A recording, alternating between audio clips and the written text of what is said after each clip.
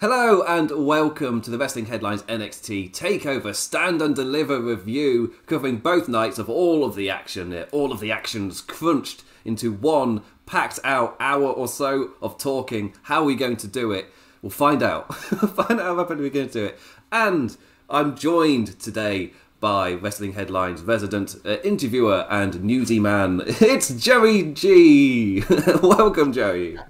Hey, hello, Mr. Matt. Hello, the imp. Hello, impy baby. I have been waiting You used to it. have my time to join you on one of your reviews. You've been doing fantastic work reviewing shows on a weekly basis, and I'm just happy that we get to shoot the breeze over what was two fantastic nights of wrestling. Yeah, absolutely fantastic. This is the first double shows before WrestleMania, so as an English person, I'm feeling it. I was like, no, I'll be fine this Yeah, year. what were you? Yeah, it'll be fine this year. I mean, you're up at what, like 1, 2, 3 in the morning, watching Oh, just the yes. carnage of the last two nights. There's something to be said about the dedicated fan base over there in England, and you, sir, are the best one of all of them. Oh, Joey, oh, warming my heart on this cold April day.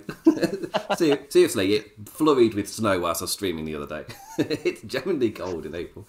But yes, so NXT TakeOver was generally two fantastic nights of wrestling, which is fantastic to say about NXT once again. I put up a column over the weekend about how I'll be honest, with a Photoshop I made for the NXT reviews, but I thought was too good, so I had to use it for the column. But yeah, well, I've been feeling so much more positive about NXT.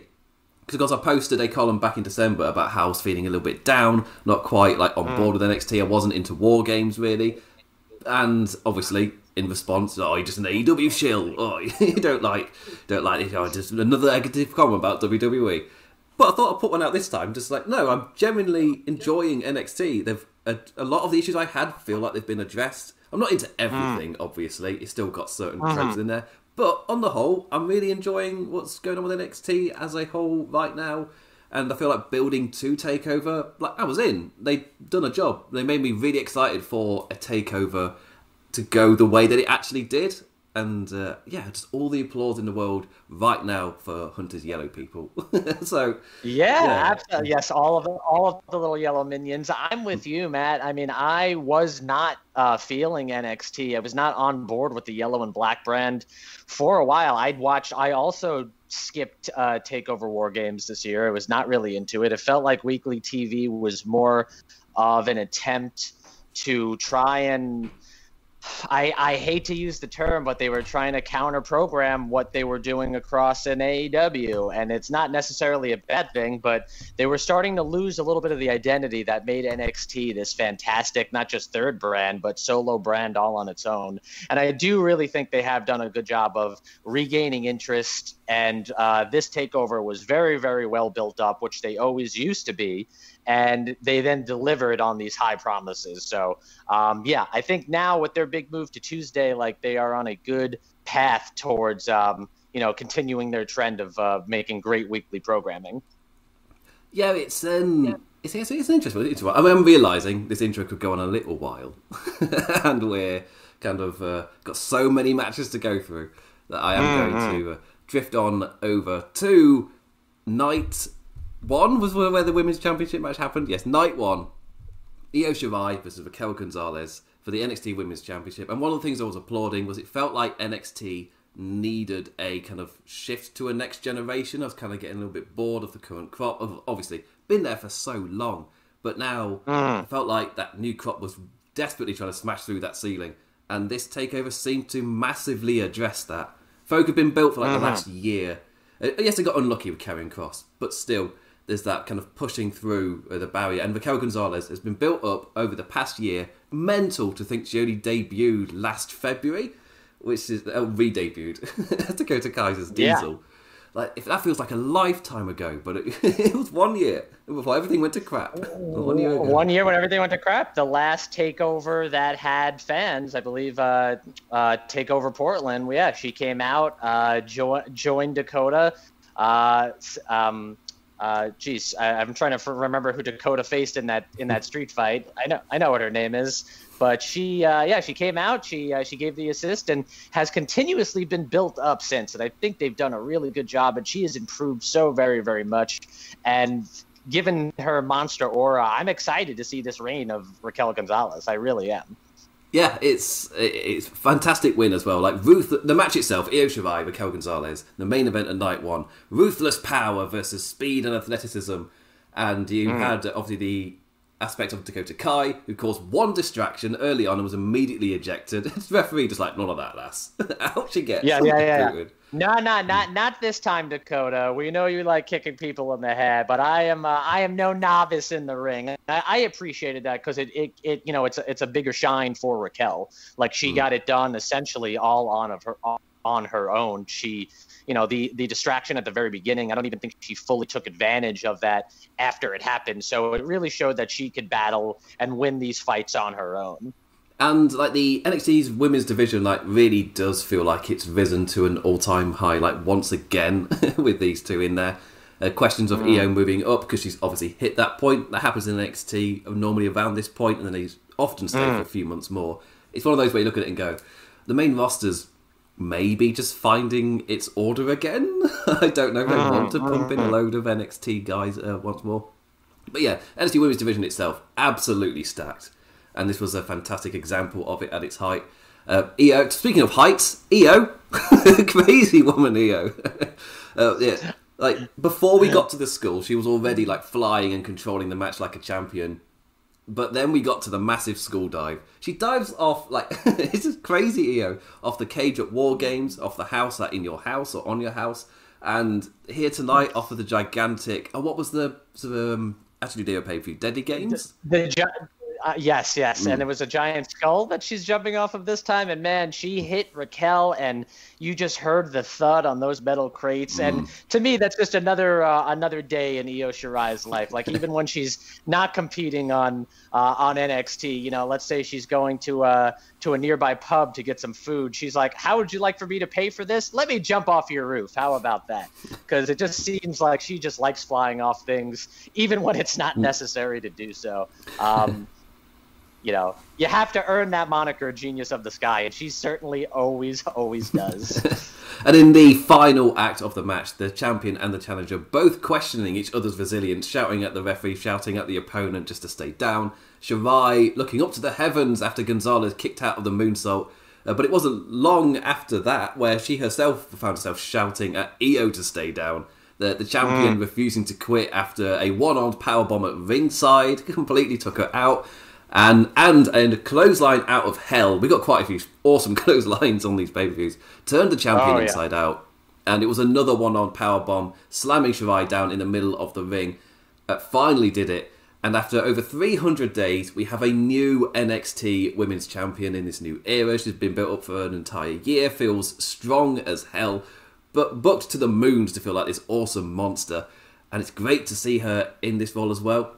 It's not like a Karrion Kross style of monster where it's just like, oh, this guy's a beast, how could he possibly stop him?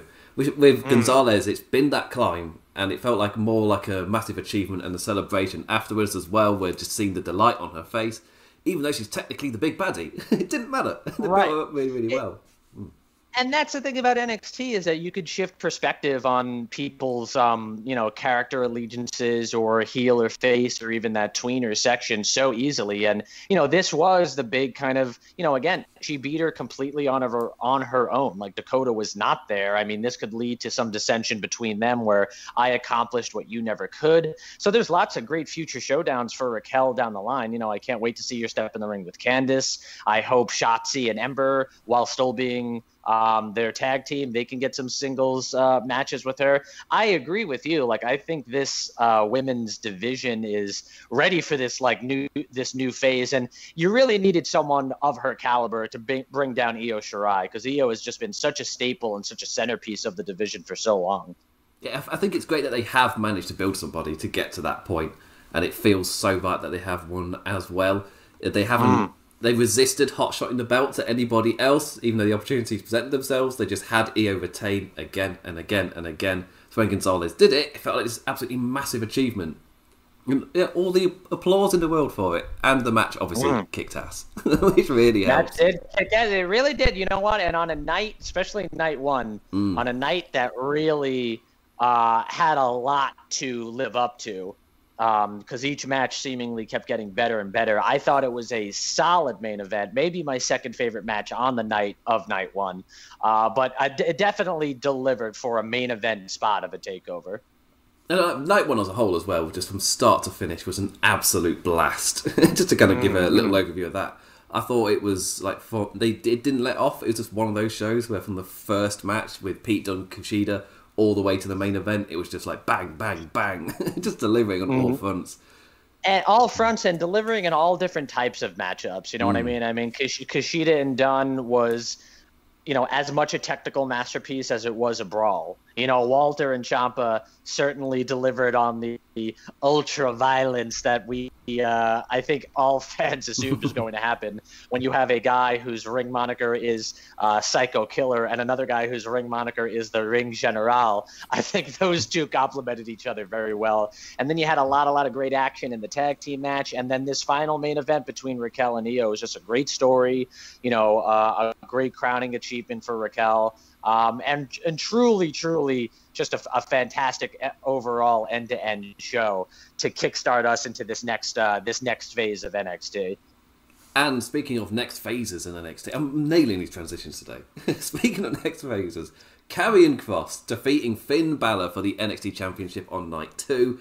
A big fight feel as both lads stared each other down before the bell. The epic entrances, Finn Balor with a cross on his chest across his left pec, a reminder to both men why they dropped their titles in the past. It's like, I love it. I love it. And for me, this was Karrion Kross's best match in NXT so far. Oh, absolutely. And that's not to say that he hasn't been doing good work, but his character is this big brooding monster that doesn't really, even against Keith Lee when he originally won the title, didn't really seem like he was fighting from behind at all. And it's like, man, it really takes someone as talented and as intelligent as Balor to really make it seem like not only he had a chance to win, but he took a good portion of the offense in this matchup. I mean, he really had Kross on his back. And, even at points where a submission was not completely out of the question, considering the damage that was done on the arm that he had to,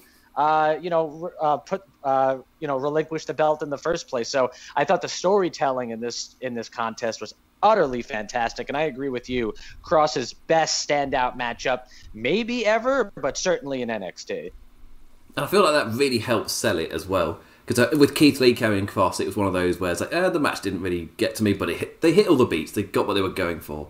And it's like, it's a shame it's not hit those massive heights, but I can see where they're going. They continue the muscle build. I feel like this win did a lot more for Kross, given the quality of the match and the story they told within it as well. Long term, it's worked out for Kross incredibly well, and I cannot wait to see what they do with it. I can't wait. Yeah. No, I can't wait to see what they do with him either. He's got a great look. That entrance will give me chills every single time, and I don't know if it will translate as well on the main roster. I hope it does. I'm not saying I'm anxious to see him move up, but he certainly has the look of a top guy. And I do think that he could potentially be one on the main roster if they decide to use him. But as of now, I'm going to enjoy this reign in NXT. And I think we got to give a lot of credit to Balor and maybe even label Balor as maybe one of the top 2, maybe even the top NXT champion of all time, because he was really doing some of his best work. Those dual matches with O'Reilly were fantastic. His last defense against Pete Dunne was one of my favorite matches of the year that I think will get overlooked because we get great matches on a weekly basis now.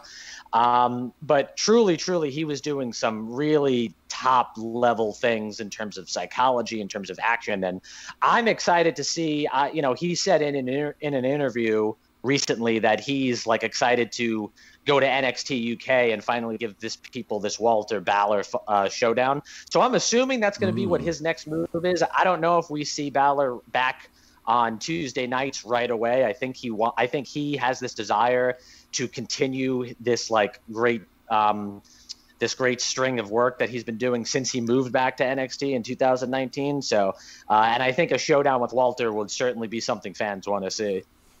Yeah, and that's quite an interesting point, actually. Yeah, I hadn't caught that at all. I was just into...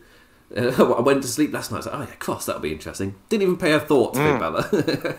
Like, sorry, Finn, you're my Irish heritage, but you're my Irish heritage. Well, and I mean, it's to add on to what you said about how the win does so much for Cross. They even showed it in the stats prior to the match at the beginning.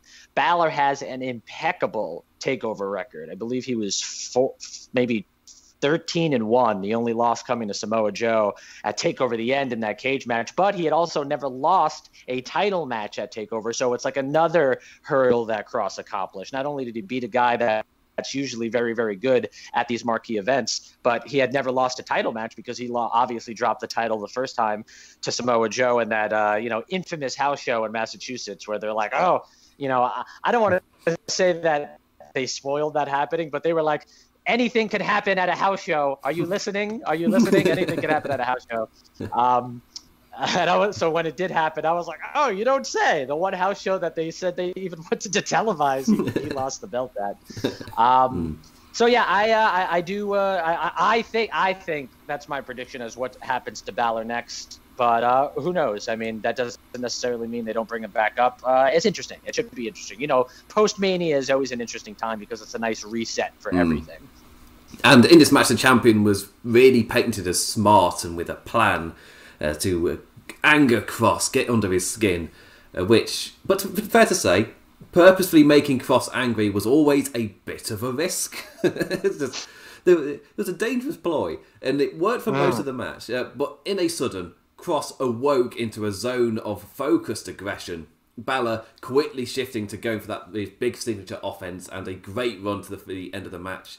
Balor's kicks to the challenger's sternum created like a weak point for him to stretch with no escape at the end until Scarlett uttered some spooky spook and apped him up into an unstoppable state. Forearm after forearm. Oh my God, yeah. Finn was out completely and completely unable to protect himself against the suplexes and charging forearms to follow. But yeah, that spooky spook amping him up. Oh my God, that reminded me of when Paul Bearer used to take the lid off the urn and the yellow light or the white light would come out and the spirit of the dead man would reawaken, when we got some real spooky dooky voodoo things going on. Yeah, she was certainly speaking in tongues. I also, I suspected that they were watching a show together on some streaming network, and she's like, if you lose, I will watch without you. And that awoken the man. He's like, like, I will not only not lose this title match, but I refuse to let you watch our show without me. So that's probably what I assume she was doing with her enchantments, with her spells out there. It always sounds scary when you don't know what they're saying.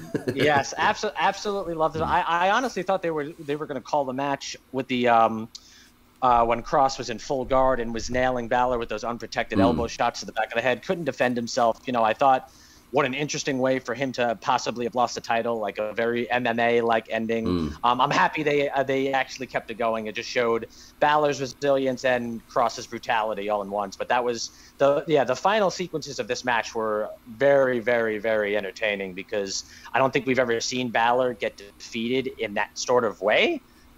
He's been bested before. He's been beaten with a wrestling maneuver, but this was like a clear, dominant, no rematch necessary type of victory for Cross here.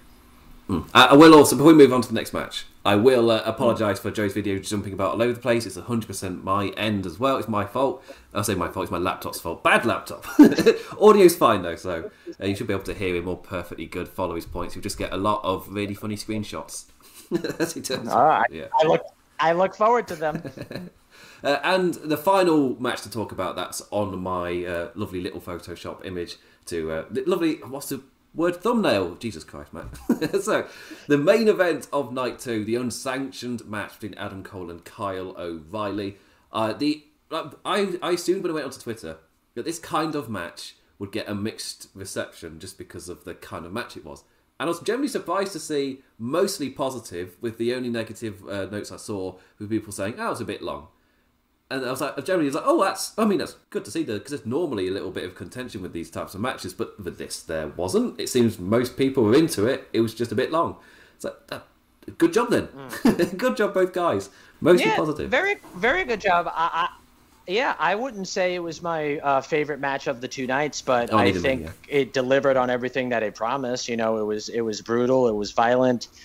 There was good elements of storytelling. It made O'Reilly really, really seem like a star, and the right man won, which is the main important thing, because, in these type of feuds usually, and I don't necessarily know that it is over, but these type of feuds usually you got the heel takes the first one. If you're doing typical WWE booking, the heel takes the first one, and then there's 4 more matches, and then eventually when we get to that final moment where the babyface does get his big moment, sometimes there's some fatigue to it, and that's why I was happy that he was able to take it on this night, especially the type of match it was, especially with how beautiful the video package they had that built this up. It really was exciting, and it made sense because they kept calling it the co-main event, and I just assumed that this was going to go on 4th and let Balor and Cross end.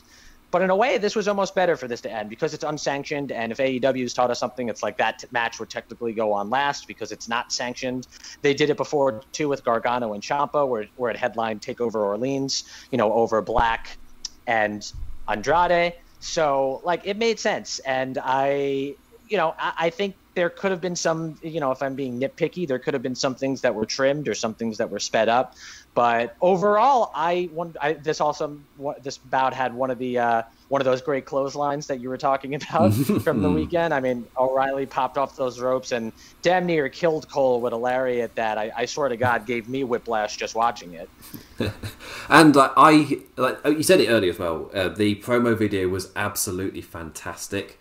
And that paired with the match starting with all security, keeping them divided, the lights all the way down, and as soon as the bell rings, they just go straight into laying blows into each other. It's like they went all out to set the tone for this to be an all-time fight.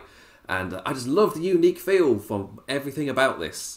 The entire match. They went out of their way to create that feeling, and it went through the entire match. These two beat the living crap out of each other. And in terms of covering it, it's one of those where I'm not going to go beat for beat, even though it did escalate really well. I split this match into 3 acts: chairs, chains, and chaos. And each one led into the other. I would say probably clothesline of the night might have technically been the one with the chain, where I think Adam Cole just kind of talked it up, and he kind of ran into it and got brought down. Oh yes, that was a brilliant spot. And the latter act, which I named Chaos, was just because Cole was using too many tools. Adam Cole resorting to a variety of weapons to swing at Kyle. The referee calling Adam's Song of the Concerto a note too far. So down went the referee, deservedly so, stopping Adam Cole. Deservedly so, and it's sometimes you have to appreciate pro wrestling for its silliness, because moments later, he hits the Panama Sunrise, goes for the count, and he's out of nowhere. Oh, what happened to the ref? And then calls the ref an idiot. You suck at your job, and it's like, buddy, you know that is your fault, but he doesn't know because he's seeing red and he's so overcome with anger. Again, people might be able. That might be a spot where people will nitpick and be like, "Why do pro wrestlers do dumb things sometimes?" But that's the silliness of it that you have to lean into. Oh yes, yeah, 100%. It fit the story they were telling so perfectly. It was the escalation point, because not long after that, you're going through the ramp, through the metal stage, which sounded a little bit painful. And again, the unique fight element about it. Normally, with a spot like that, you go straight to the ending afterwards. Not in this match. It was creating that. I don't want to compare it to The Last of Us, but the point in The Last of Us, it purposefully creates that feeling of when is enough enough. And I feel like this match did it a lot, like with Tommaso Ciampa versus Johnny Gargano from TakeOver last year, where they did the cinematic filming of it. I didn't like that at all. But here they're going to create that same feeling of when is enough enough, when are you going to stop? And here they nailed it. I feel like the stage spot was so much more effective than what they did with Gargano Ciampa. And they did the stage spot, and then Adam Cole kicks through the side of the ramp just to get to Kyle O'Reilly and beat him up even more. So that was done so well. And then to go to the ending where Adam Cole is just going for something absolutely drastic. Kyle fights back. Adam Cole gets low blows, down he falls prone onto the chairs, and Kyle O'Reilly wraps his leg in that chain, jumps and crashes his leg onto Adam Cole, whose head then goes between the chains on his knees and the chairs that he's thrown across and just completely has him out. And just an absolute perfect final beat as well, where Cole is the one getting the stretcher. He's the one being attended to. Neck brace and all as the emergency officials took care of him. And O'Reilly is the one who gets the final shot of the night, looking down the ramp, all huffy and puffy and I've done a bad type of thing.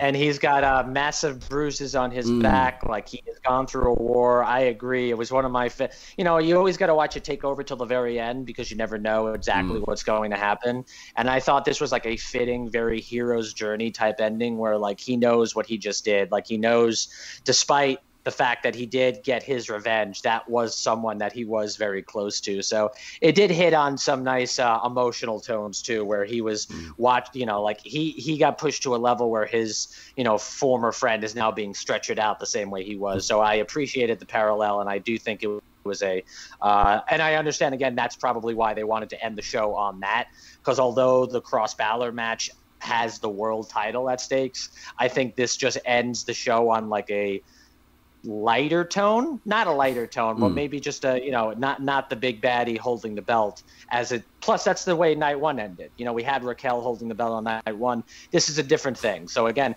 in terms of layering or structuring the match setup, I thought they nailed it. Yeah, and it builds Kyle up as an awesome star after taking out Adam Cole as well. It's another one those where you go, where do we go next? But you've fantastically set up the next generation of NXT of what's going to come next. You made some stars. It's what we've been wanting the main roster to do. You've made your stars. You can go and do it. You can go and do it. Yeah, you just got to know. You just got to do it right, and you just got to do it smart. Also, I was nodding in agreement as you were talking, and that's when I felt the British tiredness. I was like, oh, my head's heavy. Yep. Right, so I'm actually really impressed. We've got through those three things in about 20 minutes. Well done us. We're on track. We've got about 20 more to go. We can do this. We're all right. Right, I've not got any lights on. It's all natural light, so hopefully we can get this done before it all goes. That's our timer. That's our crunch time.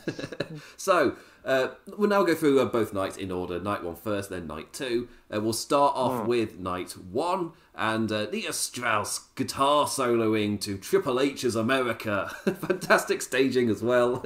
As for the first time we got to see this Scimitars Akimbo with a big old skull glaring at you. I thought it was a fantastic staging. NXT has really brought that element in this era where they've just brought different staging back, and it does so much to each little special to make it feel different. Just having a different staging, just having a big old skull there, just makes everything feel so much more different. Again, compared to the main roster. I know we can't really complain about main roster staging this week because it's WrestleMania. They've got a big old pirate ship, but normally it's just the same staging and stuff. And the different sets bring so much kind of variety to the shows. I feel like that's really needed for certain shows, like Money in the Bank. They just have a pile of ladders, like that'll do. But I liked it when they were in giant towers. It was over the top. Exactly. No, it's like sometimes they're so uninspired by their work.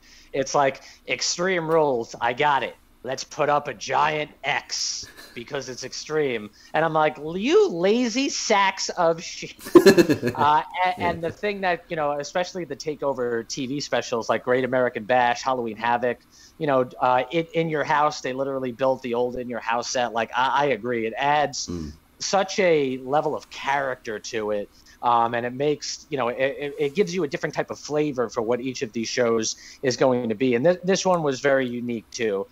That looming skull in the background, it could be reminiscent of Cross's Doomsday or, the impending rivalry between O'Reilly and Cole. There, you could take a lot of, it could be symbolism for a lot of things, but I really, really dug the setup. I also dug, I don't mean to jump around, but I dug the performance by Poppy in night two. I thought that was a great way to kickstart what was, again, following a fantastic night one, which night two pretty much was also an excellent show, but I still think night one takes the cake. But Poppy really drove that energy back up for me to get me excited about this second night. Yeah, because in the build-up to this show, I was like, why is it called Stand and Deliver?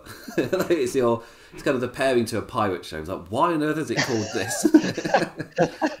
And obviously, like every single time I said it, I was like, Stand and Deliver, I'm yours, because it's the Stevie Wonder lyric comes into my head. I was like, there's that, and there's Adam and the Ant with the Highwayman, and then Poppy comes out and does a cover of the Highwayman. And it's like, I mean, there it is. Yeah, it is. Yeah, it all kind of clicks together, and it's like generally that. Yeah, was not expecting that cover, and it was generally a fantastic way to open the show. And I'm not questioning why it's called Stand and Deliver anymore, even though I still don't get the pirate link. It doesn't make any sense. The Highwaymen weren't pirates. Right. I feel like that's just a reminder that it's WrestleMania week, because I mean, they literally have the same exact, it's the symbol for the Tampa Bay Buccaneers where WrestleMania is being held at Raymond James. And I thought it was unnecessary too, but I was like, in my mind, I get it. That might have been a call from upper management to be like, place the symbol there and, remind people that your show is good, but WrestleMania is what's important. That assuming, I mean, that could have been a call from Hunter too, just to add some aesthetic to the feel. Was it necessary? Not really. I thought their own skull kind of did the story for them. Yeah, both shows opened fantastically. Also, before we get into the show itself, like the adjustments to the fan arrangement as well, also made like such a difference to the atmosphere. Like, yes, they still played the fake crowd noise, but the higher number of fans really helped balance that out for me. You could still tell when they piped in the chant or when they wanted a certain reaction, as in the crowd popped for something, but they had the boos put in. It's like, it's a little bit jarring sometimes. And I saw quite a few comments on Twitter as well. Just think of, do you even need the live crowd, the fake crowd noise now that you've got people there generating noise and they're allowed for it? You got enough people. I mean, that's the one thing where, I'm on the AEW Dynamite beat for work. Like, I need to watch that show for the site. I also chose that show just for a reason, just because it was something new and I was excited for something new. And since they have been slowly bringing fans back at Daly's Place, they haven't had to rely on the wrestlers they're not using to create the crowd atmosphere. And it just gives that element of realism back to it, because we don't have to be forced to be like, oh, you like the spot or not. Like, the pro wrestling fans are there. They know what they like. And it just makes it feel like kind of regular a little bit again. And I agree with you. The addition of their fans in this one, even those extra little bit, made such a difference. But you can tell there's a spot in the Kushida-Dunn match where they're doing the back and forth strike exchange, and Dunn hits his signature big forearm, where everyone in the crowd pops, but you hear the boos chimed in. And I was like, well, that's a little, that's a little inconsistent. They probably should have read that, considering it was in one of the climactic points of the matchup where they're getting ready to do one of their final back and forth exchanges. Didn't take me out of it in any way, but it was one of the times where I stopped focusing on the match and I noticed, they're piping in boos here. I think that the only time it properly came to my attention really in terms of what are you doing here was in the Adam Cole Kyle O'Reilly match, where I was writing notes, so I thought it was the audience until I went on Twitter. I was like, oh, did they pipe that in where it was the "We Want Tables" chant? And I was writing notes. I wasn't looking at the screen at that time. I was like, oh, it's good that the chants are back. I don't need to like all the chants, but it's good to have chants back. And then apparently it's good to have chants back, yeah. Yeah, but apparently they piped in the "We Want Tables" chants. Like, what are you doing, guys? I don't get. Yes, that was a thing, but this one doesn't need to come back. It's all right. Yeah. It's like, who pressed record on a "We Want Tables" chant? I don't understand. Just start putting in audio from Goodfellas or Game of Thrones. Who cares at that point if you're going to start doing "We Want Table" chants? A little unnecessary. It's one of those chants that I used to be fine with, and then I think for me the turning point was Mustafa Ali and Buddy Murphy having an absolutely amazing main event on 205 Live, and the crowd don't really care about 205 anyway, and then they just start chanting "We Want Tables," but they're doing so many awesome spots with the other things. Do you specifically need that one thing? It's like, that's when I turned. It was like, I don't need this chant anymore. I don't need this chant anymore. It's also was always very silly, not to get sidetracked, but why they never just put 205 Live on prior to SmackDown was just baffling to me because when you have a casual fan paying tickets and they want to see WWE, then you're technically ending. You know, when I would go to a SmackDown, they would do SmackDown, then they would do 205, and then they would do a dark main event because they're not ending the show with 205. So if you're not ending the show with 205, don't give me the fucking dark main event. That doesn't count anyway. Put 205 Live on first, so you have a hot crowd at the beginning, or at least a not tired crowd. And then by the end of SmackDown, you're where you need to be because they're there for those people anyway. And I remember that Murphy and Ali match. I remember watching it thinking, like, this is fantastic, and they just do not have the crowd for it. And then they add in those "We Want Table" chants, and I was like, cool, you don't appreciate this guy, doing Spanish flies off the top of stairs on top of top ropes. But yeah, a table will make this that much better. Like, you utter sheep. WWE, it's really interesting watching the discourse with we're definitely sidetracked. The discourse between like AEW and the WWE stuff that you see on social media, especially when you see a thing of, no, that's just a WWE trope, and because they've been the only show in town, that's what a load of people think wrestling is. It was like, I mean, it totally makes sense. And if that is the only wrestling, you wouldn't have no other kind of reference point. But I always found that interesting. It's like, if you do, like the AEW has too many stables comment. I can't remember who started that.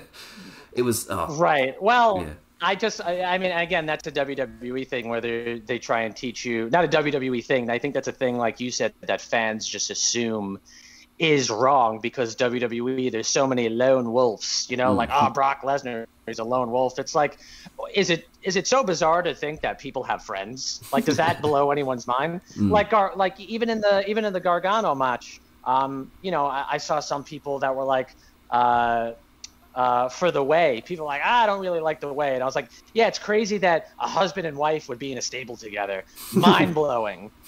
Utterly mind blowing. Like, wow. Like this, we're really like breaking the limits of storytelling here. I was like, there's no correct way to do anything in any form of art anyway, because then people are, if you watch a Christopher Nolan movie and then you watch a Quentin Tarantino movie or even a Catherine Bigelow movie, which does things in a completely different medium of film, you can't say, well, they did it wrong because my boy C. Nolan over here, is the only one that knows how to shoot on IMAX. It's like, that's not the way things work.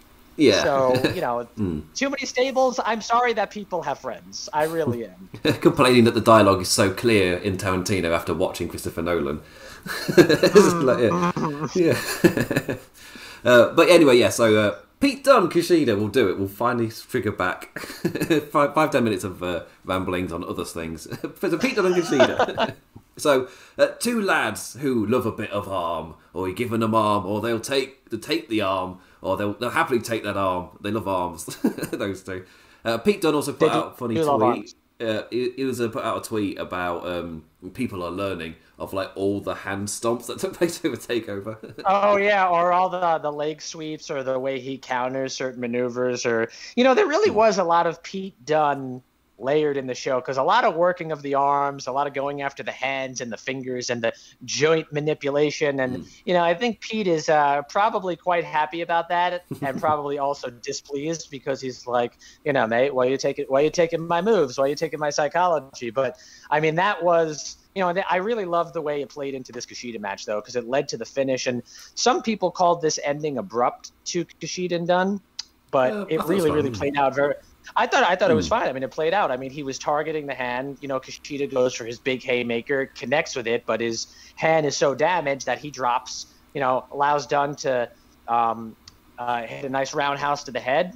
Bitter end, boom. I mean, I think that's a fantastic way of, something paying off in a matchup. And these two just really upped their, the technical prowess in this match, and the chain wrestling into then the brawling. Like, I don't think this was just a technical matchup. I think this was also like a straight up good fight, which really enjoyed. And Kushida, we talk about Cross having great matches. Kushida, I think, is finally finding his niche and his footing in NXT, because he seemed to kind of just be there since he got signed by New Japan. And now he is, this is 2 takeovers in a row where he might have had the best match had there not been, matchups that were also like highly billed. Like if this wasn't on the same show as Walter and Ciampa, I mean, man, this was really, really great. Really, really great. Yeah, like unsurprisingly, a white hot opener between the Japanese Junior and the Brummy Bruiser, like attempting to like outwear the other, with the damage paying off in the end. Where after all of that arm work and all that focus, Kushida was unable to capitalise following his straight punch. Oh, he punched him with the worked hand. Oh, no. Thanks to Dunn snapping his fingers earlier. Dunn using that opportunity to strike the man in the head and follow up with the bitter end for the win. So, yeah, it was all of that work, then had a cause and effect. But yeah, damn solid opener. Yeah, I think that's kind of what it was as well. It was a solid opener. This isn't going to steal the show. You've got the Slapfest coming. Like, don't worry. Right, you're gonna have to Slapamania is in sight, and we are very excited for it. So after that, we got the number one contenders gauntlet eliminator. The winner facing Gargano for the North American Championship on night 2. Leon Ruff versus Isaiah Swerve Scott versus Bronson Reed versus Dexter Lumis, Cameron Grimes, and LA Knight. Nearly forgot the names because I forgot to write them down. You got them all. Every time I hear that LA Knight, I just think, man, if there's one person that needs to be fired at that company, it is the person that comes up with these names, because I greatly, greatly dislike this name. He sounds like he's trying to be the LA expansion soccer team, or or the hockey team that's in Vegas, or the hockey team that's in Los Angeles. I just really don't like it. I don't know what they lose by letting this man keep his name. I don't care if he made his name famous in NWA and Impact. Let him keep his name, because LA Knight is not fun. Okay, you are not a comic book villain in a B story in Thor Ragnarok. You are. This guy was a former world champion in Impact. This guy was a very big star when NWA Power came on. And yes, they're still encapsulating all the things that he does well. Great talker and decent in-ring. But I hate this name. I hated this name. And since they gave him that name, anytime he loses, I am not unhappy, because no one named LA Knight should be doing anything. Yeah, I feel like it's that paired with the fact his name on the Titantron is written in the SmackDown Live fonts, like the blue and the white and everything. They couldn't even get him his own font. They're so lazy. The match itself, though, was an entertaining follow-up. Very entertaining. Very entertaining. I agree. Yes. Yeah, kudos. And again, the right man won. Oh, yeah, 100%. The right man won. Kudos to Swerve in particular. There's I've got to shout out Swerve, a friend of the show, Rich Latter, who producer for Swerve's music. Got to give the shout out there. Yeah, Swerve killed it in this match. He was absolutely fantastic. He and Ruff continued their ringside brawl from last week to lead into the ad break as we started the match, and Swerve went all the way to the end, like the linchpin of the match. He was the key where everything else revolved around and then built around as well. Absolutely fantastic showing. The best he's looked in NXT as well. I've said that a lot for this takeover review, but I feel like it's the case again. Swerve felt the best that he has felt so far. When we returned from the break, we got the spinning rebound cutter off the announce table. They were still brawling around ringside, like they opened up to in magic fashion. And then the different entrants came in, and each time making it just gives a different element to completely swing how the match was going. So Bronson Reed, a thick boy season chance. I was like, that's good to hear that again. Running strong as he powered both lads all over the ring. And the big spot at the end of that sequence of him suplexing both Ruff and Swerve, sending them flying across the ring. Then we've got Cameron Grimes with our first big example of the kind of fake crowd noise. Big Money Grimes. Cameron Grimes. He got a big old pop from that live crowd, but then they piped in, look, boo, he's the heels. How did they not realize this? He is over. Big Money Grimes. It has worked. Oh my gosh! All I want is for them to give him tell WWE Studios to give this man a movie about how Big Money Grimes turned a thing, like a mockumentary of his success, based on all of those stock picks that he made with GameStop and all of that. I love it. I absolutely love this guy. I love that he tries to pay Swerve to be on his side, because it doesn't matter. He's got endless funds. They're coming in nonstop. I noticed those boos on that one as well. I was like, you gotta let the people cheer this man. Yeah, give the people what they want. Give them Big Money Grimes. And I was talking with James Boyd, reviewing one of the NXTs there from One Nation Radio, and the angle we can't wait to see is when it all comes crashing down. Oh yes! I can't wait. He's gonna put all of his money on the next stock, and it is going to tank. And I cannot listen. I wish no one financial turmoil during these turbulent times of the world, except for Cameron Grimes. I want to see him lose everything. Just to see it, yeah. The Hulk Hogan entrance lyrics. It comes crashing down, and it'll hurt. It'll hurt him so much inside. He'll be a completely broken character, and it'll be a glorious arc. It's the only ending you can give. It's absolutely perfect. Only ending you can give. After that, we got Dexter Lumis entering, all slow and creepy and the like. And as he's entering, we missed Ruff getting caved in, so Swerve can then steal the pin and eliminate his foe. Got the gist of what happened. Dexter Lumis then hossed everybody around like a match favourite entering the fray. A nasty tumble to the outside as he and Grimes both went over, and Lumis's leg caught pretty awkwardly in the ropes for a nasty little talk to it as he fell down to the outside. I think he was mostly fine, but we'll see with NXT.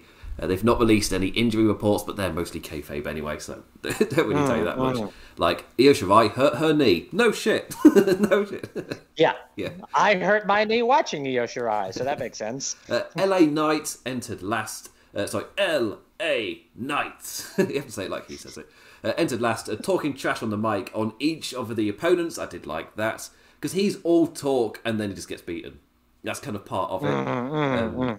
I do like the man was in the best position, however, quite possibly a tad too much overconfident, just a little bit. Shout out to him finally getting to hit that big pop-up into the superplex as well. He's jumped up against multiple opponents, and this was the first time in NXT he's actually been able to hit it. That's one of his moves that generally looks great. So good for you, LA Knight. And and it's a very agile and athletic move to get that hop. They actually, earlier that night in Dynamite, Max Caster took on Hangman Page, and Caster tried to do that very same spot, and he's a much younger, more limber guy, and he couldn't do it. So it was cool to see someone that's like it's one of their staple maneuvers, and he nailed it here. I thought he did look really good in the matchup, especially coming in last, and I think anytime a guy comes in last in the gauntlet, I didn't assume in any way that he had any type of advantage. I thought it was going to be Swerve or Reed, and that's who it ended up coming down to. But, I do think, despite all of my discrepancies with the name, I do think he looked good.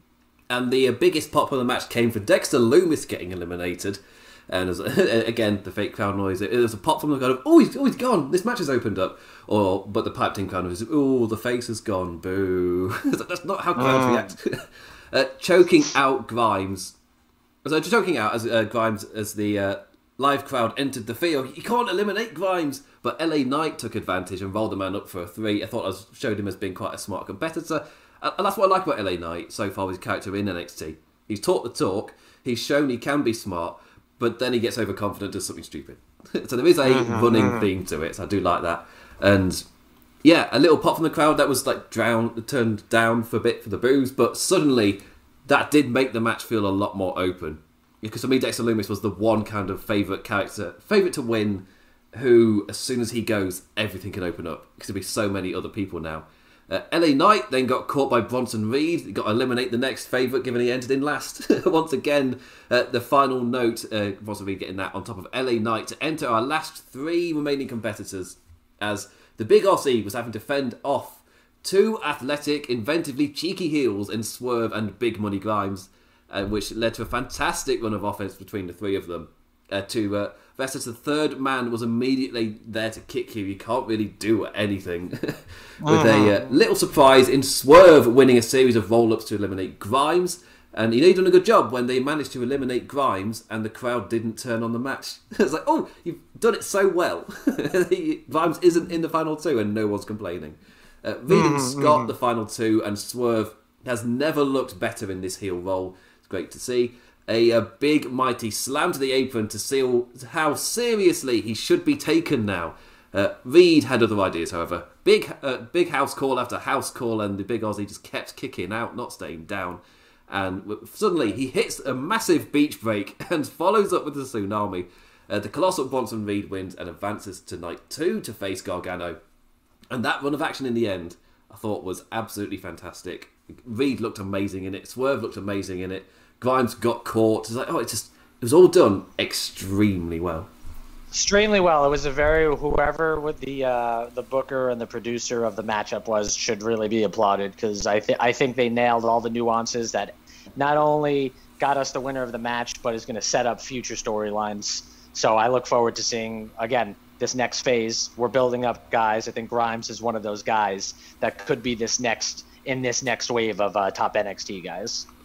And we finally made it. We've done it. We're at the NXT UK Championship. We're at the tasty one. Here we go. Walter versus Tommaso Ciampa. I've made a little few bullet point notes for this one. Okay. Oof. Oh, this match slaps. Ciampa, you madman. Jesus, what a clothesline. And there are my notes for this match. That was fantastic. Hustle, I'm coming for you. With your notes. Oh, boy. Has there been a wrestler in the last several years that has put together more high-stakes, utterly entertaining matchups than Walter, and each one just being so vividly different than the other? I absolutely adore this man. I want him to slap me in the face, and I'll let him do it. He is my ring general. He is the one that should be taking us into this next phase. And the fact that his matchups never end the same way. I don't even think you could. I don't think he has got signature maneuvers. Does he have a finishing maneuver? No, because everything he does hurts. Anything and everything he does can finish you. Especially the way this one ended. Big old chop. Done. Absolutely loved it. I mean, end to end, the ring action on this one was great. We got the commentary, especially Vic Joseph, kept pushing over. This is the 2018 Ciampa. This is that guy that was willing to do whatever it took to win inside an NXT ring. They kept pushing that. And I think that adds to the story, too, because although he has, shaved away the old gray granddaddy hair and has got the nice chromed bald head again, as much as he wants to be, he's not that Ciampa anymore. He is different. He has been changed. He's gone through a lot, specifically physically, with the injuries that he suffered. And I think all of this gets told in this story. It's like on top of all the brutality and the violence, he is fighting for something. He is fighting to prove that he can belong in the ring with the very best. And even with all of that, he still can't get the job done. The day that Walter gets pinned, aside from that Survivor Series incident, which, we have forgotten about, it is going to be a great day. It's really going to be a great shining moment for whoever pins his arms to the mat. It's fair to say that the tone was set for this one from the early game, where Walter, going to chop Ciampa at ringside, misses, but he goes to chop him so hard that his hand slices the announced desk takeover sign in half. Saw the crack in it in the following matchups whenever they went to the commentary. It's it was... And their idea for an ad break as well was Ciampa charging with clotheslines the entire time. I feel sorry for those people who were watching it on the actual TV channel itself, NBC, that's it. No, USA, there we go, got it eventually. USA, yeah. I watched on Peacock with no commercial breaks, but if it was during commercial where Ciampa hit, at least must have been 12 or 13 clotheslines back to back. Man, I mean, if that was in a full stadium, or if that was in with a typical 25,000 hot NXT crowd, they would have been going ballistic. I know, because I was going ballistic. Because after 5, I was like, geez, he's still going. My God, he's still going. My God, get this man some Gatorade. Those were my notes. It was just like, Jesus, Ciampa, take a breath. Because I know on the WWE Network stream, because I still got it, I'm European, the screen went black when it went to ad breaks, and then it would kind of fade back in for the main show. And it faded, and Ciampa was just running with those charging clotheslines. And I'm just he's been going for 2 minutes. Is he going for the entire ad break? It wouldn't surprise me. And but that it did then play into the story they were telling, where Ciampa throws all of this crap at Walter, and then Walter just one hit dead, just down. And obviously Ciampa went crazier and crazier with that, to the heights of hitting an air raid crash off of the top. He kept elevating it and then just wallop down he goes from Walter. So I love that. I love that pattern. that's a pattern that's in all of Walter's matches, where these opponents try and bring so much to take him down, and then he just caves them in with a slap to the chest. Dead. Slap to the chest, big boot to the face. That's the thing. He doesn't need to do a lot, because all of the things that he do are important and make sense to him. I mean, I've seen matches where he's thrown 10 to 15 big boots to the face, and it never gets boring. I'm never like, oh, repetitive, same move, same move, same move. Like, it doesn't feel that way. It feels like it makes sense in terms of a physical fight. Oh yeah, and Ciampa, well, to give him credit, 3 power bombs he still kicked out, and Walter, with no nonsense in the disbelief, he's not doing a Johnny Gargano, oh, the referee, no, immediately picks the guy up. Walter hitting an incredible sleeper suplex onto Maslow, turning him inside out, before just a big old simple chop to the chest. Down he goes and gets the win. The historic reign continues. This was by far my favourite match from the 2 nights. It was amazing, it was fantastic. Walter continues to bring it. Like, every one of his... Because during lockdown, he had his match with...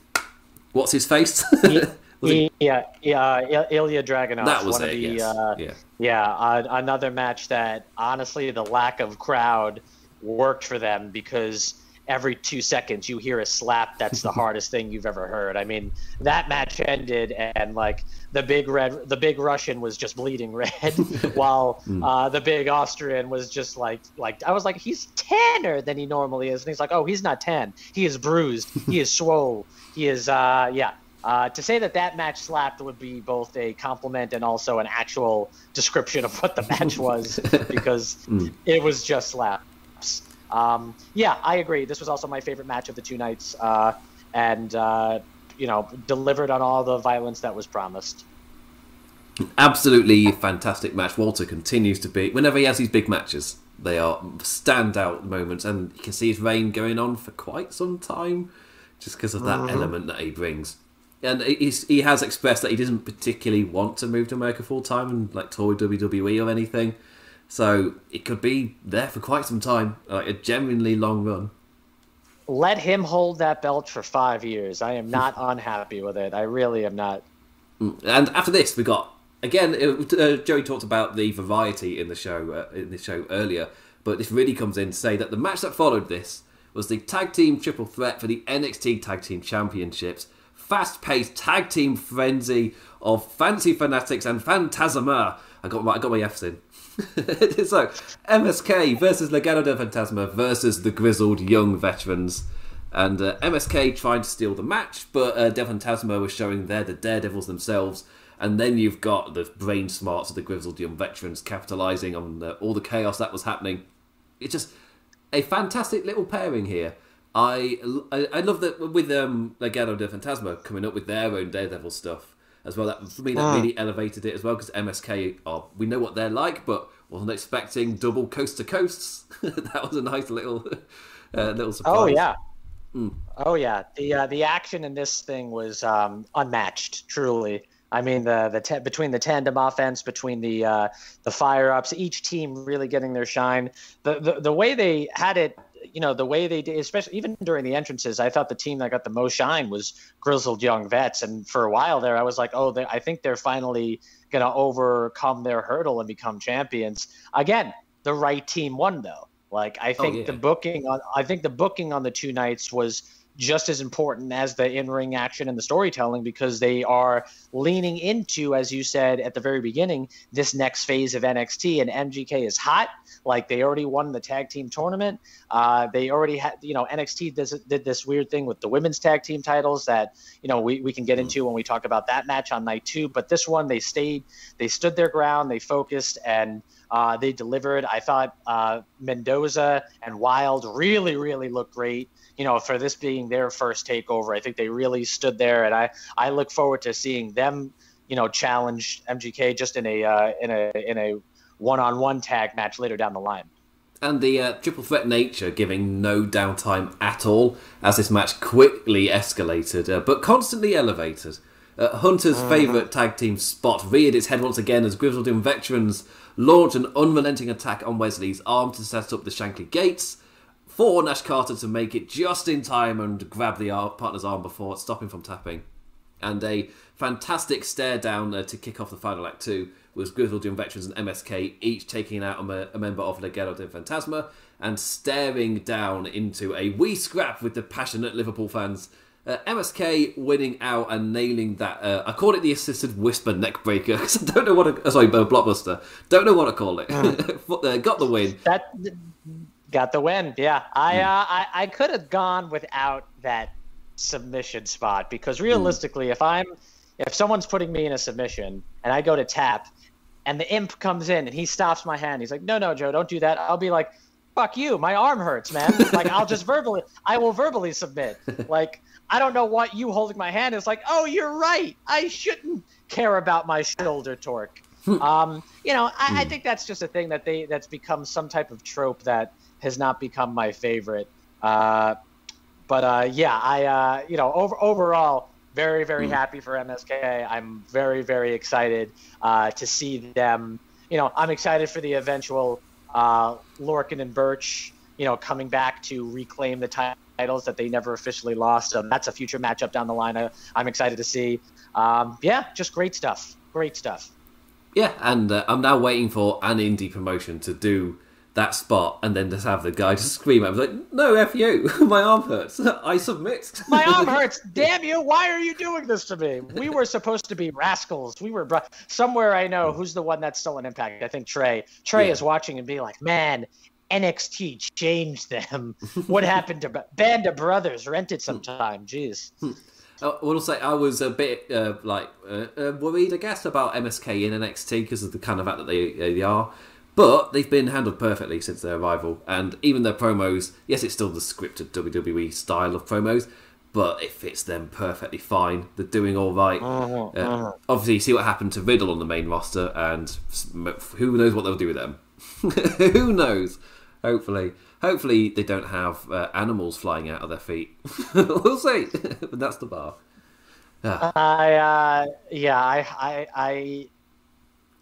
I've blacked out and forgotten what we were talking about because just thinking about what's going on with Riddle just baffles me to a point where I sometimes question why I wake up every day and do this. But so there, I'm going to contradict something I said earlier. There is a level of silliness to this thing. There's also a level of silliness that just makes me not want to care. But you know what? That's we're talking. I don't want to distract myself with things that I hate. Let's stay on Takeover. Yeah, positiveness. Yeah. Positiveness, yes. Yeah, I saved that for my Raw reviews. That the pain oozing from me in those reviews. Notice that happy. This is a good time. You are a stronger man than I. I've actually enjoyed the WWE product much more because I stopped watching their weekly television and would just read recaps and watch the big shows. Something that I recommend. That's everyone's own journey to go on to. So night 2 kicked off with Poppy and Adam the Ant. Adam the Ant, let's go with it. We then followed on into a ladder match for the NXT Cruiserweight Championship unification to crown the undisputed NXT Cruiserweight Champion. Santos Escobar versus Jordan Devlin and the Army Hearties. Climb the ladder and achieve your gold. I'm English, I had to do the voice. Plenty. It was fantastic. Plenty of painful looking backdrops onto ladders in this match. Moonsaulting Devlin with plenty of moonsaults. Escalating with the match as well. Starting with a standing moonsault, then springboard to the outside, before the crazy bastard flew backwards off the tippy top of a ladder. You crazy man. Wilder Mendoza, but also I can never remember their names. Whenever it comes to them, it's like, is it... Oh no, it's not Joaquin Phoenix. Oh, it's Joaquin... I just get stuck for ages. Is it Joaquin Phoenix and Raul Martinez? No. Pretty certain that's a football. Close enough. Wilder Mendoza saving the day for their man, but the assault wasn't enough to keep the Irishman down. Hardly did anything, really. In the end, the man paid for it with a painful final spot, crashing off one ladder and into another one propped in the corner. Devlin's arm bleeding as Escobar pulled down both titles to become the undisputed Cruiserweight Champion. And I was expecting this match to kind of keep escalating. But I feel like it's kind of like the opener from the first night where it was never really going to break a certain bar and it hit opener levels and it didn't really go past that. And I saw some people on Twitter be like, "Oh, it was fine. It was nothing special." I was like, "Oh, I mean, it hit what it needed to." I don't feel too down on it. Yeah. No, I don't feel too down on it either. I thought it was a great opener. I thought they did a lot of high spots. I was a little taken out of the match after the Mendoza Wild interference because, they interfered and you said it didn't really seem like they did much, and that was the issue. Like, they push him off the ladder. I mean, he hits the ground and he hits it hard. Like, it is not the nice soft landing that I think they could have had, but if anything, it added to make it seem very violent. Then they toss him to the stairs. Then they immediately leave, and he just pops up and throws the ladder at Santos. It was that was not my favorite. And it's definitely overly nitpicking because overall I thought the match did what it was supposed to do. Which was end this division of who is the true cruiserweight champion. Like, we now know it is Santos Escobar, but I don't think that I think that the better story to tell was that he did it on his own. You have no interference from Legado del Fantasma. And then down the line, again, there could be, if they decide to go there, that dissension of, I got the job done. Where are your guys' titles from night one? Like, you guys did not get the job done. He could kind of play... if they're La Familia, he could certainly play their head of the table in the sense of, I am excelling our group. Well, you guys are not. You guys are holding it back. And then again, that's nitpicking because did it detract from my overall enjoyment of the match? No. But I just thought it was a strange sequence of they push this guy off a 15-foot ladder. He crashes directly to the outside. Then they send him into the barricade or the steps, one of the two. And then they start climbing up, and he doesn't just run up and stop him. He runs and he throws this ladder. Like, where did you muster the energy, you Irish devil, you? So that was that was. But overall, I wouldn't say that this match was just there. I think results, and the one from the top, from the very tippy top, was chef's kiss, pristine. And I love the match ending with Santos just giving a big ass headbutt and sending this man flying through the ladder. So, good job, lads. I think they opened this show very strongly as well. Oh yeah, a really, really strong opener. And then we went to the NXT Women's Tag Team Champions, Shotzi Blackheart and Ember Moon versus Candice LeRae and Indy Hartwell. The Way amps in their Marvel getup. The champions, it said on their title card, it literally said "fiery and ballsy" as they fired a ball out of their tank. A bit too literally there. It wasn't an addition that I truly got behind. Shotzi. So again, takeaway point for this match, really. Shotzi taking caution to the wind as normal. A nasty crash landing after a suicide dive, but thankfully all right. It's not a Shotzi match if you're not going, oh God, are you right? After something. Yeah, Shotzi is becoming like the Rey Fenix of NXT, where it's like it's not a Shotzi Blackheart match unless she lands right on her head. I mean, it was almost impressive that she did a suicide dive and it split the competitors. So really, even the commentators was like, or Stu Bennett, whose voice really is a pristine addition to the commentary desk. Just so much grit and just like, I don't know. I think she took the worst of that. And I was like, you think she's got some? If you've got bad news, you better let her know that her head is just completely caved in. But she seemed to be okay. That Shotzi, she's like a cat. She lands on her feet every time. Yeah, she reminds me a bit of. I'm getting a bit nerdy, but I'm not nerdy enough to remember the Japanese wrestler's name.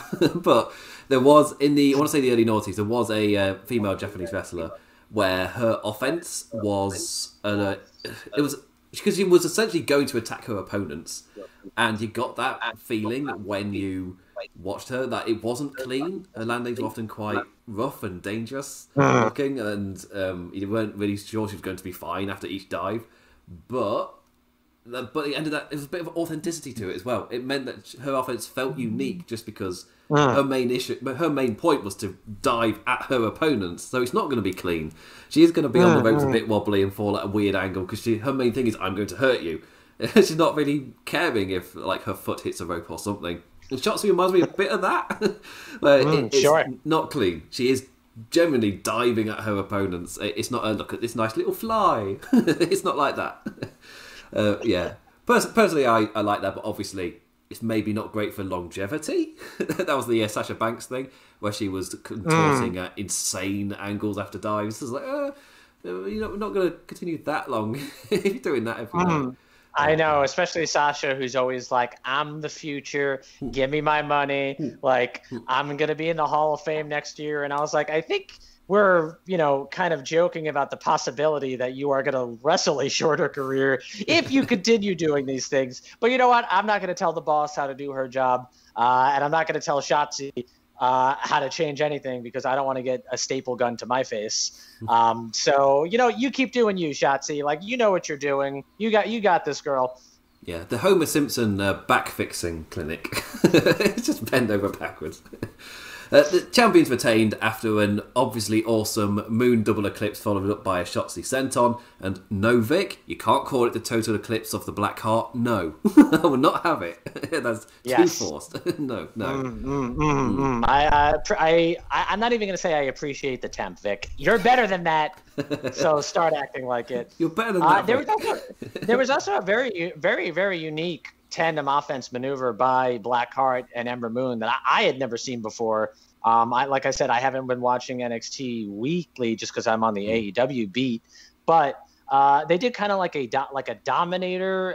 I think Ember picked I think it was Hartwell. She picked her up in what looked like a Dominator, and then Blackheart kind of swoops in with like a bottom lariat, and she kind of lands as fits as a cutter. It was a very unique maneuver, and I really, really enjoyed it because of all the fantastic tag teams that we have all over. I had just never seen that move before, so like kudos to them for figuring out a way to how to make some unique and innovative offense.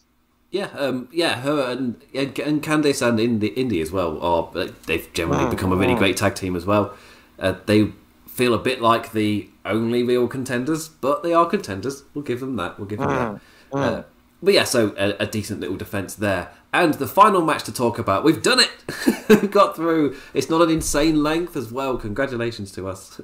The North American Championship, Johnny Gargano versus Bronson Reed, the winner of the gauntlet. NXT's Iron Man with the gear to match. But was he able to keep swimming after the waves of the tsunami? Yes. Yes, he was. The smaller champion certainly, he had to adapt after, for example, after the slingshot spear, and he just hit the big lad. It's like, well, we'll have to change that there. Some really nice sequences and reversals as Reed countered with his power, but that darn nifty Gargano kept finding a way through. In the end, resorting to a mighty reverse Rana to ground the big lad. Bronson Reed is athletic. And that was just to set up the Gargano escape. As well, he had to resort to that level of stuff. But he then tried to recreate last TakeOver's one final beat onto the ramp, which he nailed on Kushida. Instead, Johnny got Razor's Edge back into the ring, just continuing that. What you did on that little guy isn't going to work on this big fella. And only just not this thick boy. Well. Not this thick boy. No. Thick boy season. He can't be doing what he did last time. The challenger, sensing an ending, kept climbing high, but whiny Johnny kept finding his ways. Austin Theory keeping the champion in the match, but Johnny was still unable to hit one final beat as the Aussie reversed into the beach break. Another great reversal into that move. The man going big decided the match, though. His own mistake rather than Johnny or Austin cheekiness leading to it. Reed flying off the top with a moonsault to no avail, and two final beats. Is it still called one final beat if you hit two of them? Gargano remains North American champion. Really solid match. Very solid match. I think Bronson Reed is just great, and I think the one thing is that when he did win the gauntlet, I wasn't certain that. I mean, obviously, there's always a level of uncertainty to take over, but I just wasn't certain if it was going to be the time, because if there's one thing that Gargano has not really had during his time in NXT is that nice long title reign, and I think he has talked about wanting to. I mean, obviously, everyone wants to have a long title reign, but it just seemed like it wasn't the time to beat him just yet.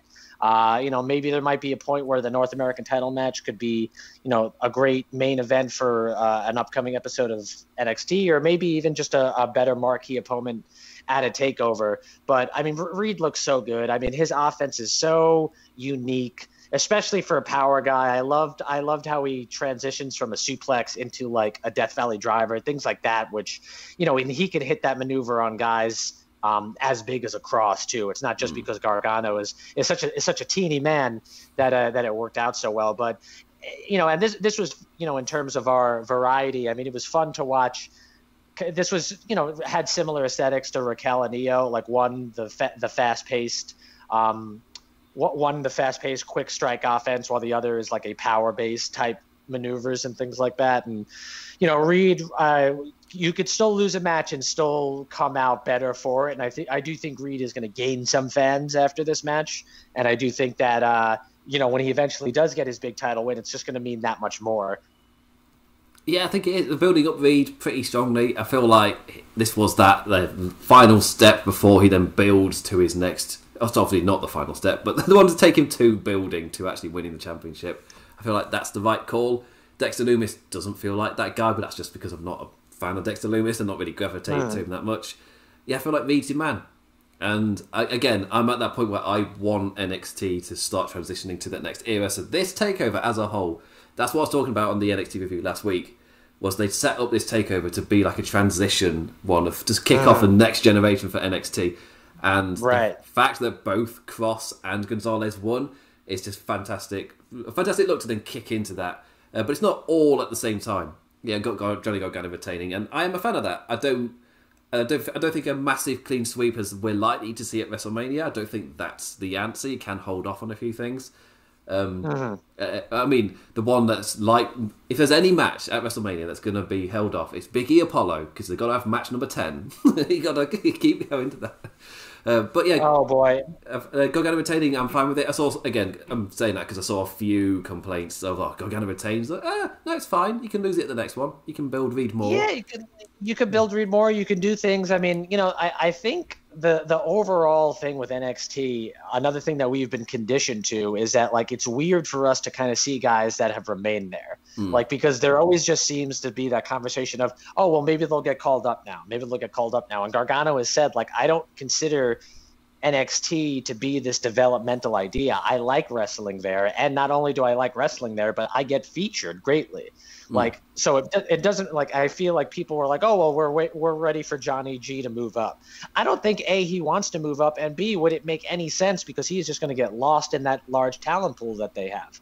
Like, he might as well remain on this show, which has usually NXT, I think in a lot of people's minds, remained as the superior show to the main roster. Although I think SmackDown this year has greatly improved and certainly combated NXT on the times where they were not as toned in as they are now. But this changeover is good because it is something that we as NXT fans are used to. Like we have these guys where eventually the wave comes and then we get this next batch of talent. I do think we need to not condition ourselves to always think that's going to be the case, because I don't think everyone is supposed to just go to what they call the main roster. I think some people like staying in NXT and want to continue building NXT, which they need to keep doing.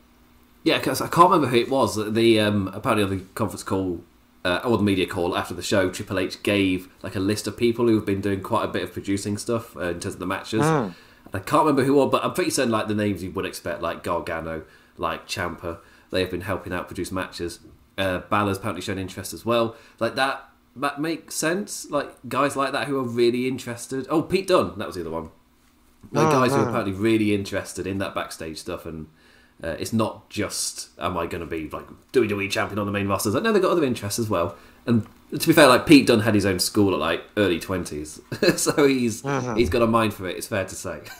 So it's yeah. Oh yeah, sure. And as he tweeted out, people are already learning from the unofficial school of Pete Dunne, which is just watching Pete Dunne break your bloody fingers. Bloody fingers. Yeah. That's a reference to something before we started recording. Yeah. Anyway, that is the end of the NXT TakeOver Stand and Deliver review. 2 absolutely solid nights, and I feel like it's happened once again where the bar has been set for the main roster. At least they've got a day's break now without any kind of thing to happen. WrestleMania SmackDown is tonight. I don't know if I have any plans to watch it, given there is so much wrestling of WrestleMania itself. We'll see. Maybe I'll find time for the collective. Probably not this week. I was gonna say, Oh yeah, I was gonna say. I mean, you got to be good to yourself, Imp. Don't tire yourself out, because the last thing you want to do is go into a wrestling show fatigued, because then it's gonna detract from your enjoyment. And well, why watch wrestling if not to enjoy it? Is that not it? Persevering is the show. I mean, I remember I actually watched O'Reilly and Cole this morning, because right after I finished Cross and Balor, I was like, oh boy, and I felt myself sort of detracting, and I was like, I can't force myself to stay awake. I need to have a proper sleep cycle so I could enjoy this thing to its fullest. And I certainly did, because I think if I tried to force myself to watch it last night, this would have been a totally different review. We would have been sitting on opposite sides. I would have been wearing a white shirt. Who knows what other atrocities might have occurred. But I'm happy, so happy, that I was able to join you today to review these shows, and I look forward to NXT's next phase. As Joey Dark signs off. So I'll be live immediately following both nights of WrestleMania over the weekend. No, not SmackDown. I'm not that crazy. Yeah, only 2 super late nights in a row. Let's not go too mental. This is my recovery night. I'm bloody taking it. So I'll be, not Laws of Pain, Wrestling Headlines Aftershock for both nights of WrestleMania, so you can join me live as soon as that ends. And wish me luck for night 2. All this week has been conserving my energy to see if I've got enough energy for that one. And I was watching Gary Cassidy tweeting about, right, I'm going to be on the media call now. I was like, oh God, Gary, a round of applause. A round of applause, mate. To say that, doing all the media stuff as well. I guess any other British people as well, especially shout outs to, I guess, Inside the Ropes and Wrestle Talk guys who are doing all of that stuff and then doing the post stuff afterwards. It's like, no, I'm just doing WrestleMania. Let's not go crazy. And then let's not go crazy. Yeah, Joey and Mark cover the news. I can leave that to myself. I'll do my own little thing, my own little corner, my own video corner. Anyway. So thank you to everybody for watching or listening, because this will be available in podcast form as well. Would say, again, the podcast version, probably the more stable version, because the sound has apparently been perfectly fine. So thank you, laptop, for being good at some things at least. So I will be live on Saturday for WrestleMania, and also time to plug all the stuff you see. If you're watching the video, you've seen our hashtags and things on the screen the entire time, but you can follow Joey at the Lucha Joe. You can follow me at the Damn Implicat. That's damn as in damn. I've also got my own Twitch, the Implications with 2 S's, and Wrestling Headlines. Just remember, got to plug the actual site we do stuff for. But there's at Russell Headlines. That's Vessel without an E. For the Twitter, and at Wrestling Headlines for the Facebook. They don't do at, so I'm just rambling on. So, with that, I say thank you for listening, liking, watching, whatever. Joey, have you got anything else to plug before we say goodbye? Oh man, please do not sleep on the Imp's Twitch channel, friends. I watched him play the most recent Yakuza, and damn if it wasn't just a joy to watch. So make sure you follow him and check out all of my interviews that I've done for Wrestling Headlines at the Wrestling Headlines YouTube channel. You can see me have talks with such phenomenal talents as Tasha Steelz, Josh Barnett, or if you want to even roll back on over to my old stomping grounds at Wrestling Inc., I interviewed the great filmmaker Kevin Smith about his time in AEW and his relationship with Chris Jericho. Continue to support pro wrestling. Have fun WrestleMania weekend. Stay safe. Get vaccinated. Wear a mask. All of the above. And as most importantly, I will let the Impy Baby take us home. I shouldn't have told you that nickname. Oh, yeah, it was a mistake. I will take that one to my grave. So again, thank you for watching, liking, engaging in any form whatsoever. It's massively appreciated. Don't take it for granted. And with that, enjoy WrestleMania. Hopefully enjoy TakeOver as well. What did you think about it? Feel free to comment about it in the comments or hit us up on Twitter, whatever. We're always happy to chat. And with that, I bid you adieu. See you at the weekend, as I'm leaning right into the logo to say goodbye. With that, I bid you adieu. Adios.